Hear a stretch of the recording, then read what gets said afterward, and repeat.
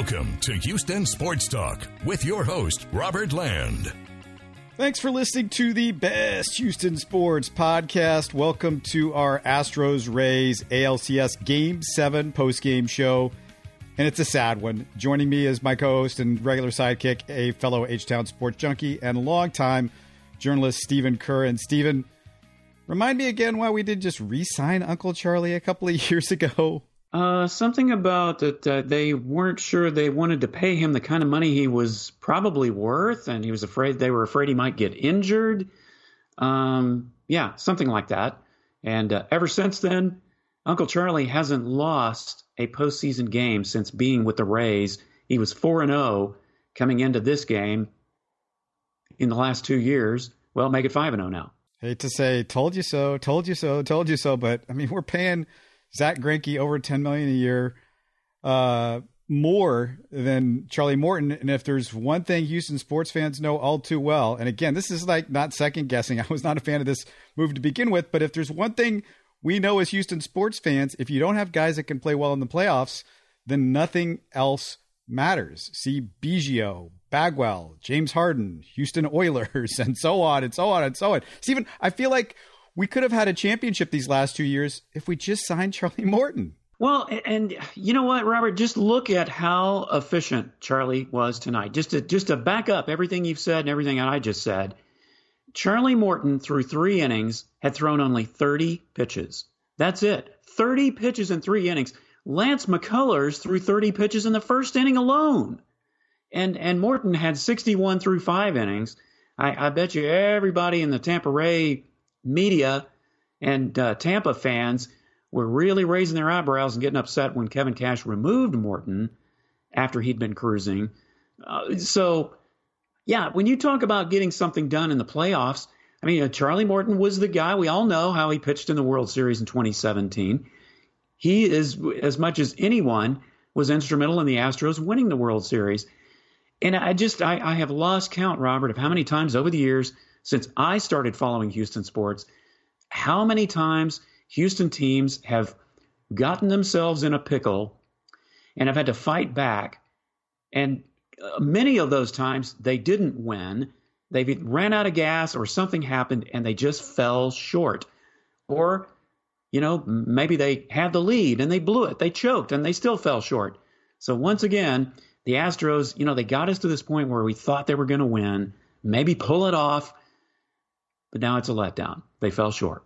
Yeah, my memories are not much of, hey, they came back and they almost won. My memories are more like, hey, we were up and it looked like we were going to win. And then Chris Paul pulled a hamstring, or Warren Moon, couldn't get a first down, or the defense disappeared against the Buffalo Bills all of a sudden.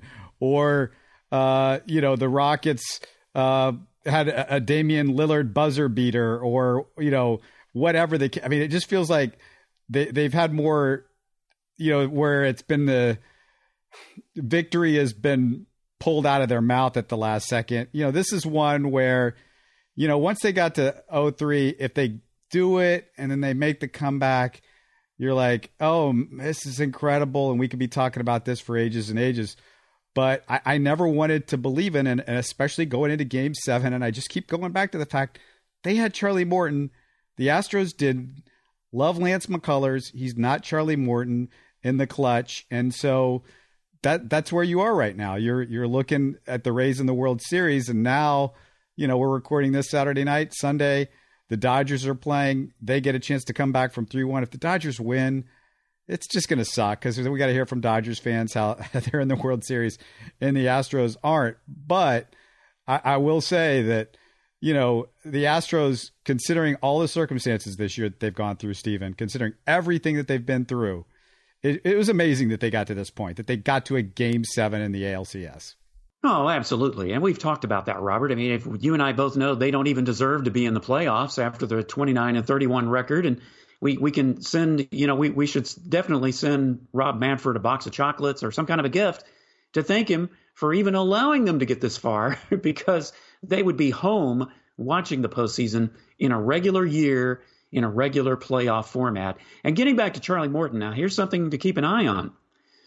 The Rays he has an option year for the Rays next year. It'll be interesting to see if the Rays pick up that option, considering what Charlie has done for them this year, depending on what happens in the World Series. But still, the way he has pitched for them the last 2 years, is Tampa going to take a chance on a 36-year-old Charlie Morton and pick up his option next season? That'll be interesting to keep an eye on anyway. Why not? If you're Tampa, why not? I don't know. Absolutely. I mean, how can you not? It's 1 year as opposed to 2 or 3. Yeah, why the heck not? Randy Arozarena. I'm going to learn how to say it one of these years.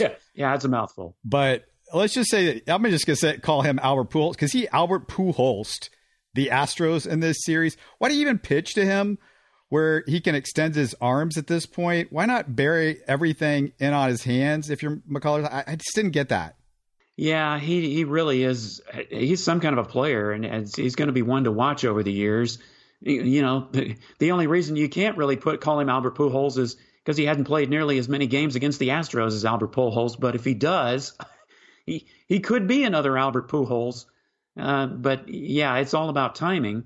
And the timing of Randy Arozarena being hot in the postseason was bad for the Astros and great for the Rays. Yeah, look at the rest of that lineup that they put out there, and it was all him. Was it 7 home runs that he ended up with, like 1 a game? Yeah, something like that. And the Rays really have gotten by on the home run quite a bit this year. And 75% of their runs, I think, in the postseason have been scored via the home run. So really, if the home runs don't come through for you, if you're Tampa Bay, you're really just kind of scratching around. So it's amazing they have gotten this far with the type of hitting they have. But obviously, it's the pitching and the defense, especially what they showed in this series, that has done it for them. If we're talking about the Astros in this series and what they're going to look back on, you're going to be talking about 2 guys that you depended on. You've depended on for years to be clutch, and they've been clutch, and they were just absent. They had disappeared. They didn't do anything. And I'm talking about Alex Bregman and Yuli Gurriel. They were automatic outs for almost the entire series. Let me start off with Yuli, Stephen, because he hit 154 in September, 114 in the postseason. He was 0 for 13 with runners in scoring position during this series. He hit into 4 double plays. He wasn't just getting outs. He was getting 2 outs in a lot of his at-bats.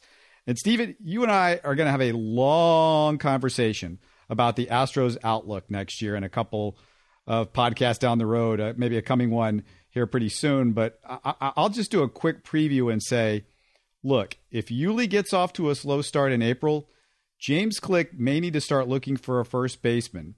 And, that takes me back to the Greinke trade where you had to give up former first-round pick Seth Beer. And I mentioned the Greinke trade earlier because it just didn't seem like it's a good trade right now. And you didn't need to do it if you had, again, Charlie Morton. I hate to beat a dead horse, but, you gave up a former first-round pick in Seth Beer. He was a future cheap first baseman who has a career .897 OPS in the minors. So Yuli is a concern at this point moving forward. I mean, I hope it's just a 2-month slump, but 2 months is a long time for Yuli Gurriel. Oh, it's an eternity for Yuli Gurriel. And what's really puzzling about this, Robert, and I know we've talked about it before, but just his career in runners on base, runners in scoring position, with the bases loaded, his hitting percentage is great up until now. So it's really puzzling that even when he's been put in these situations in the postseason, that he has just not come through. And I remember, I typed in my notes after 8 innings that it's a good thing the Astros had made it a 4-2 game because you had the bottom of their lineup coming up with both Gurriel and Reddick in there, and you didn't feel good about it. And it's a shame, but, especially from Gurriel. I mean, we've seen this with Reddick the last couple of years. And again, not trying to give too much away in a future podcast, but I don't see him coming back either.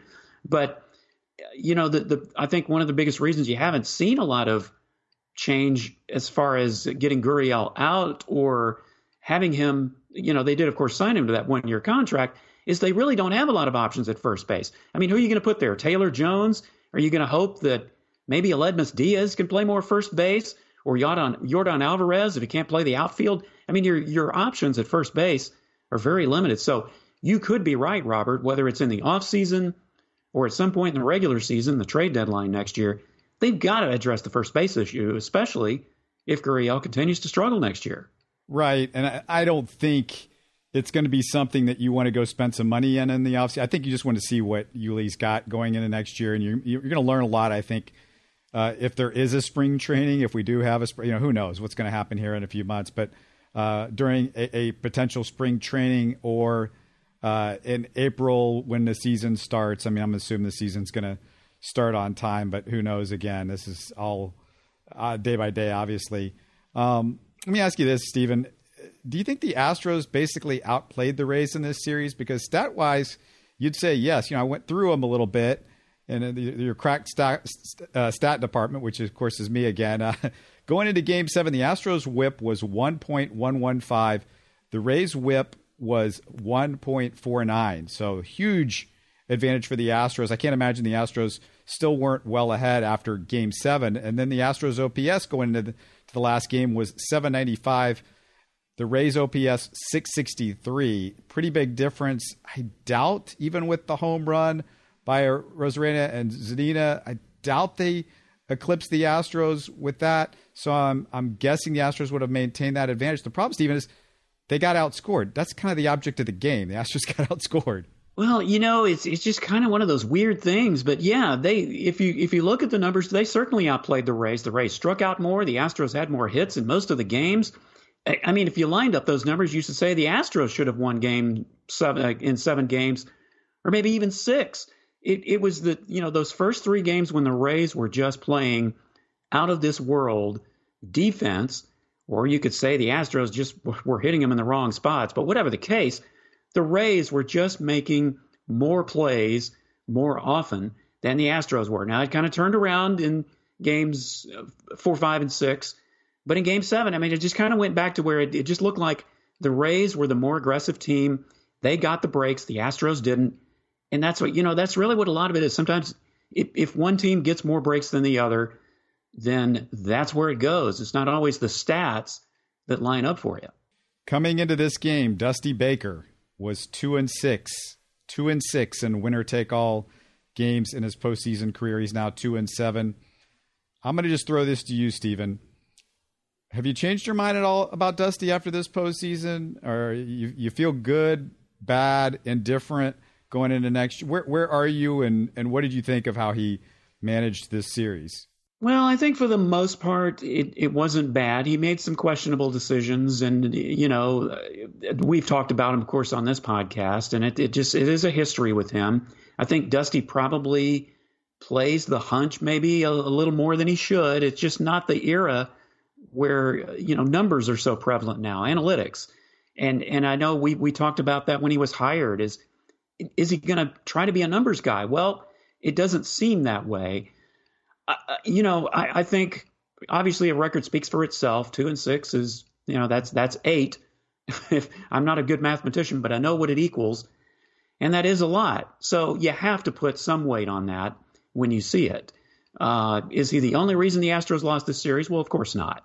The team still has to go out there and play no matter how well prepared the manager's going to get it. But it is hard to overlook. And I just, Dusty is obviously going to come back next year unless he just chooses not to.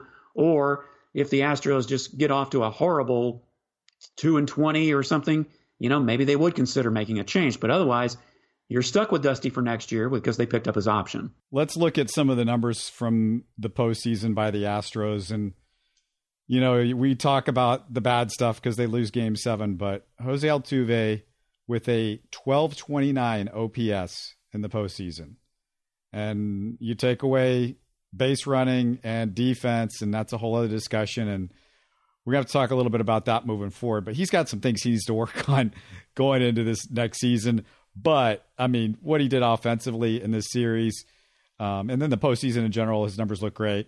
Carlos Correa, and I'll just ask you about Carlos Correa, Stephen, because Carlos Correa all of a sudden is the leader of this baseball team. It feels like, was it Springer? Was it Altuve? Was it Verlander? Who was the leader of the last 3 or 4 years?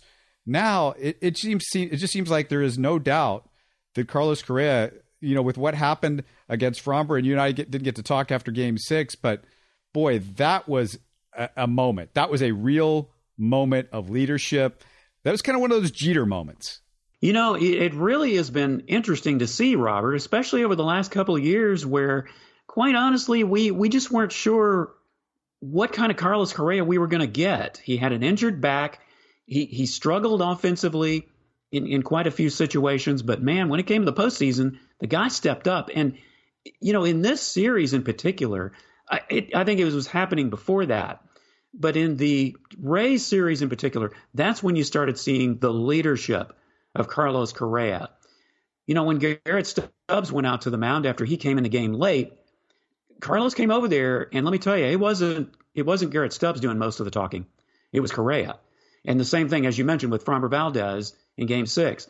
He was doing most of the talking. And, you know, most of the time, even when Martin Maldonado would come out there and the infield would come in, Correa was doing most of the talking. So he has really stepped up and just been a leader. And then not only that, his offense has really come through, and he played sparkling defense. So, you know, Carlos Correa moving forward, going into the final year, it's going to be another thing to be interesting. I mean, are you going to sign him to a long-term deal based on what he's done this season and whatever happens next year, as opposed to last year and the year before, Robert, we were questioning whether the Astros should even hang on to Correa, were we not? Yeah, and I look at Carlos Correa and I just wonder, you know, the injury history, and I want to see if he gets through next year.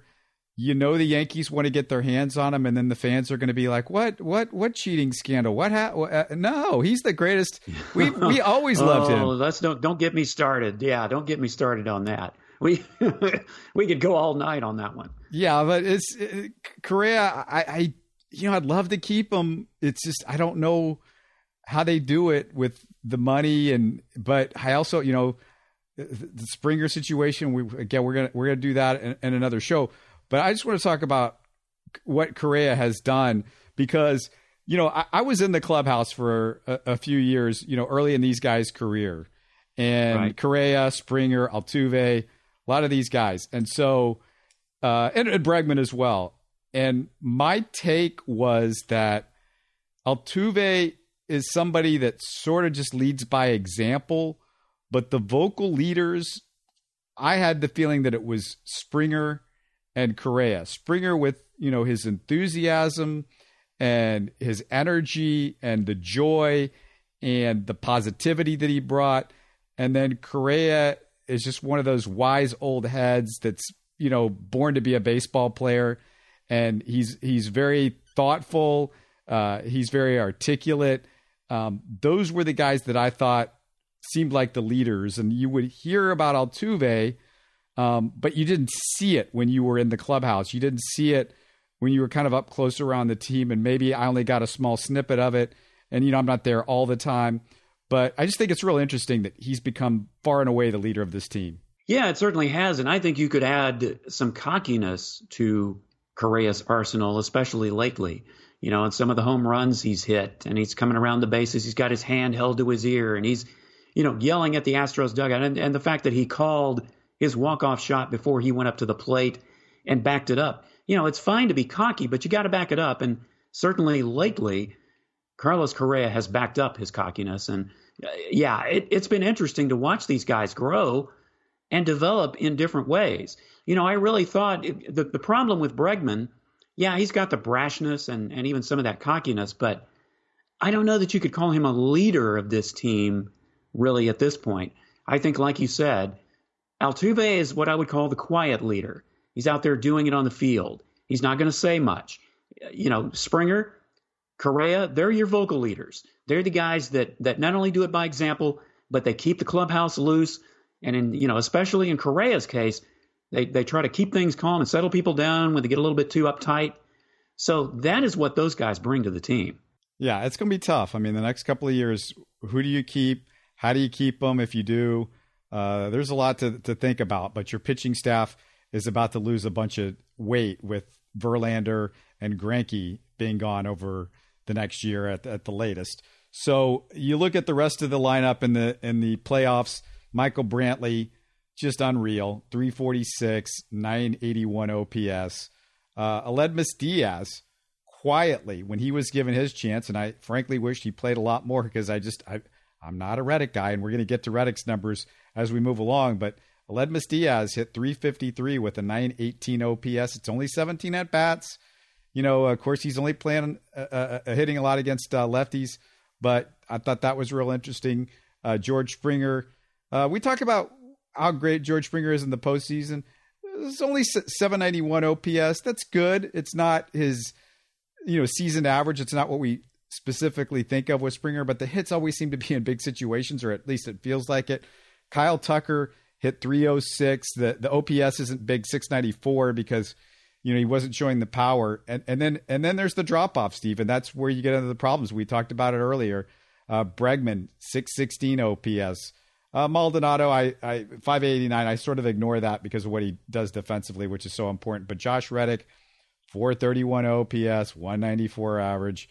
Yuli Gurriel, 114. Like I said, 359 OPS, really bad. And that's pretty much it. But if you look at this roster, it's like it was very top heavy. I mean, it felt like once you got past the 1 through 4, at least the 1 through 4 that they ended the playoffs with, there wasn't much after that. Kyle Tucker might get you a hit, but not much else. Yeah, top heavy is a great word to say, Robert. I think that fits it perfectly. And the other thing is that, the Astros just don't have those guys who can come off the bench, beyond Aledmys Diaz. Who's coming off the bench that would really even put some of a scare into the other team? They just don't have that kind of depth. And I know it's difficult to do nowadays, and especially with this kind of postseason, you've really got to put the emphasis on the pitching. But yeah, all of those guys that have been such disappointments, Reddick has been down for a couple of years. It's no big surprise, and I think it's a no-brainer that he is not coming back next year. I really, really, really wish that the Astros will find a way to keep Michael Brantley just so consistent, so much. It's such a contact hitter. Hardly ever strikes out, hardly ever swings at bad pitches. He can get the big hits when you need them. It's even more imperative, especially if you don't keep Springer. You've got to find a way to keep Michael Brantley, or at least find somebody to even come close to filling those shoes. And that's gonna be a big thing to look at, is the outfield depth of the Astros, especially if you lose Springer or Brantley and Reddick. Who else have you got back there other than Kyle Tucker? And you got to hope that Yordan Alvarez can play the outfield, or they bring in somebody else. Yeah, you're fast forwarding again. We got to save something. We got to put something in the tank. I before we close out on this particular game, another really good outing. I mean, it wasn't perfect, but he didn't give up any runs. And I'm talking about Enoli Paredes, another really good outing by Enoli Paredes, the kid. Blake Taylor, he was able to do his job when he got a chance to be out there. These rookies, I mean, just incredible. Enoli Paredes in the playoffs, 7 games, a 1 whip, 136 batting average against. Framber, oh my goodness, what a play. We didn't have a chance to talk about him yesterday. Another unreal outing, going deep into the ball game. 1.88 ERA for Framber in the postseason. 1 whip, 175 batting average against. It's just unreal. And then Christian Javier. He had 5 games, 9 innings pitched, or 9.1, 107 whip, 156 batting average against. 3 rookies. We're going to have to come up with a name for these 3 rookies, because we're going to talk about them for a few years to come. And if they keep up anything close to this, it's exciting. Well, and again, this is one of the great stories. And, I know the season ended in a disappointing fashion, but these guys are the great stories of this season. And yeah, you can talk about how the atmosphere was different. They didn't have fans in the stands and all that, but it's still Major League Baseball. These guys, normally you wouldn't even have this many guys in the same club, but these rookies of which you've talked about, yeah, they just came through time after time after time after time, and in the postseason, no less. I mean, it's one thing to do it during the regular season, but then you get in the postseason, and they just continued to do it. So that is certainly one of the biggest stories of the Astros this year. When you think about this year, Stephen, I mean, what is going to be the memory beyond the pandemic and all that weird stuff? What are you going to think about with these guys? I feel like it's going to be, hey, the Astros sort of were in this kind of doldrums the whole year. It's going to be mostly forgettable, that regular season. And then we saw a lot of what made the Astros special the last few years in the postseason. Well, I think the word, I just think, I know the word gets used a lot, but the heart, that's what this team had, Robert. They had heart. I mean, when they got a second chance, they made the most of it. Because as we said, they weren't even supposed to get that chance. So I just think that the heart that this team had, they could have packed it in at 29-31. And yeah, they got to the playoffs, but, they barely got in. The Twins were supposed to be a formidable opponent. So were the A's. Well, so what? The Astros came out and showed some people. And I think that, as much as anything, I don't know if it was the motivation of everyone, making fun of them and calling them cheaters. It didn't work through the regular season. But at least in the postseason, when these guys needed to come through, when they got a second chance, they did. So I think the heart is what I look for when I'm looking at the Astros team this year. It feels like, they got so close to being in the World Series. And I mean, not just being there. We know they got close to being there, but actually being a championship level team again. And what if I told you, Stephen, that, they would lose Verlander and Jordan and Osuna to start the season, and they were going to get this far. And the reason that I think that they didn't get further wasn't Verlander, wasn't Osuna, it was Jordan. I felt like he was the guy that they missed most, and that's the guy that probably could have taken him to the World Series, to have his bat in the lineup instead of, replace him or replace Josh Reddick with Jordan, and what a difference that would make in your postseason lineup. Well, absolutely, especially when you consider how close these games were in this series, and the games that the Astros lost, they weren't 9-1 or 10-5 games. They were pretty close for the most part. So one bat could have made a difference. And then if you could have had guys like Yuli Gurriel or Alex Bregman even just come through in a decent sort of way, maybe not be gangbusters, but just be decent, then absolutely Jordan would be the difference. And the Astros could be in the World Series. And he's already shown that he's a difference maker just in the short time he's been here. So here's the deal. We might have seen George Springer's last at bat as an Astro. Ground ball out. And if so, I've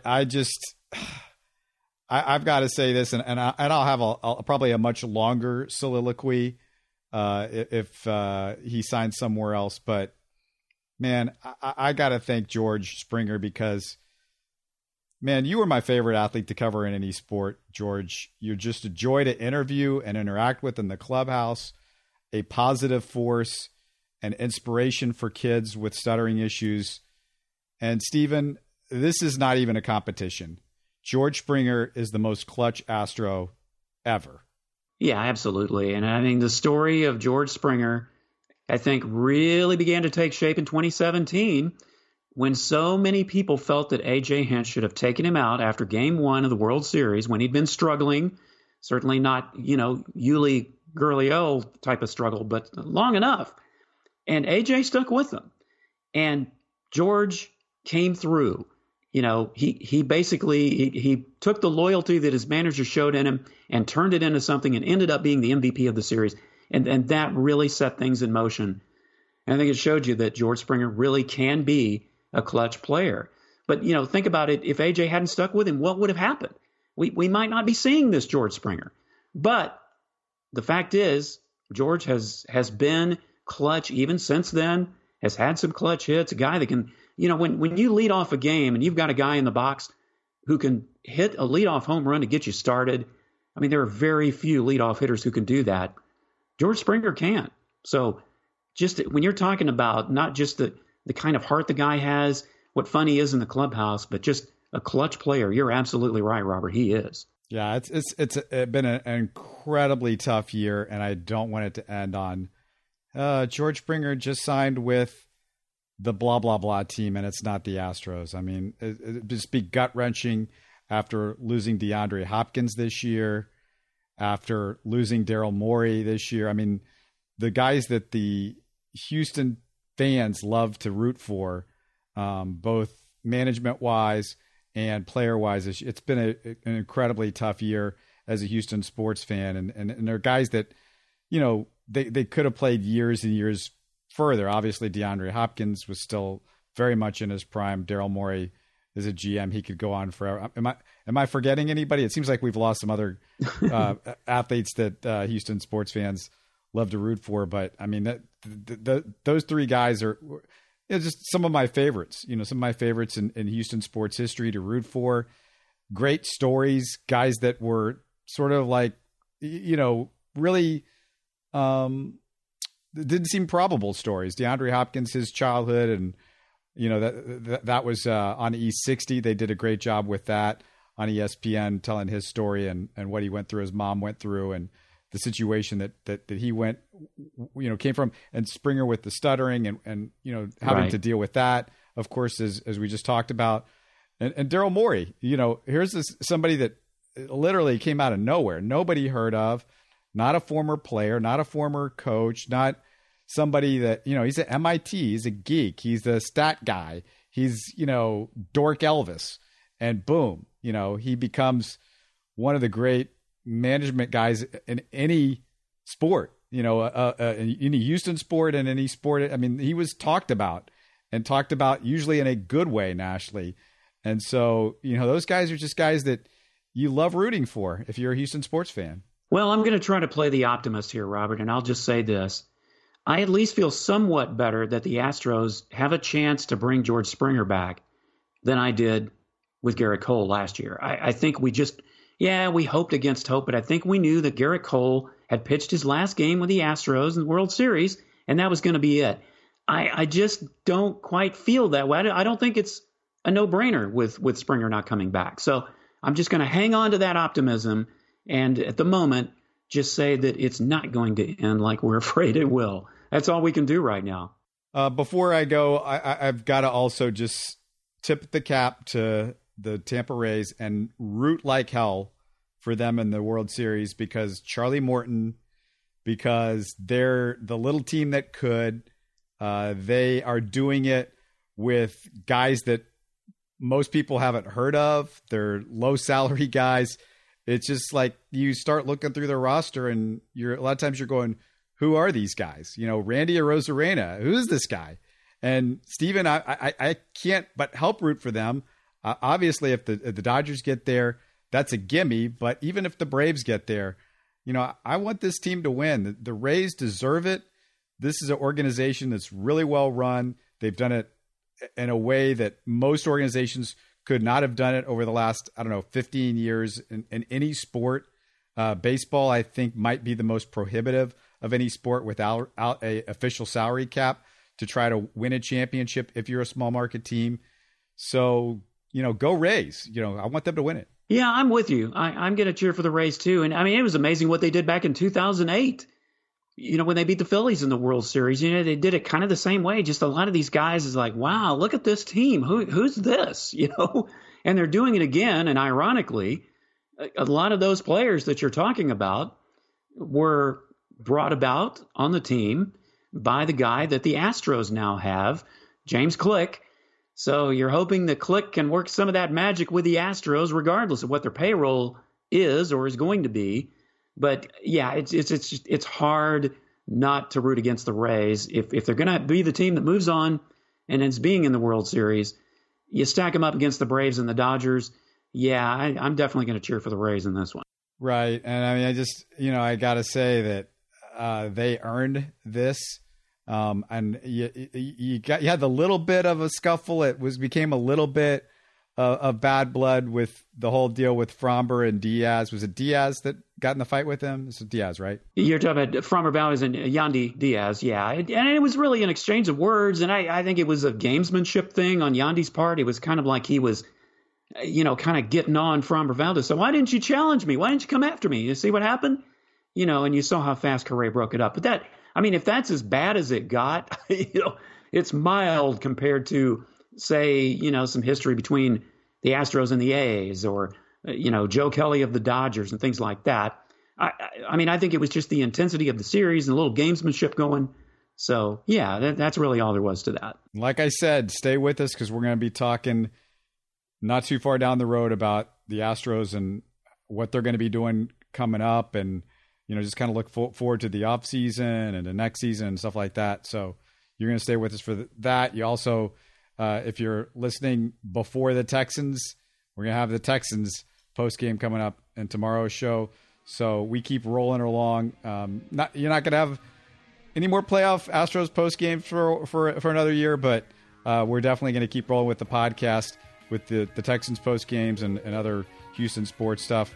Just a reminder, as always, that we'd love your feedback, suggestions, questions, or topics. You can message us through Twitter, Facebook, or email info@houstonsportstalk.net. Stay healthy and safe, everybody. You're listening to Houston Sports Talk. Don't forget to follow Houston Sports Talk on Facebook and Twitter. Subscribe to us on iTunes, Spotify, the Google Podcast app, or the Stitcher app. You can support us by giving us a 5-star review on iTunes or by telling your friends about us. Spread the word, everybody. Thanks for listening.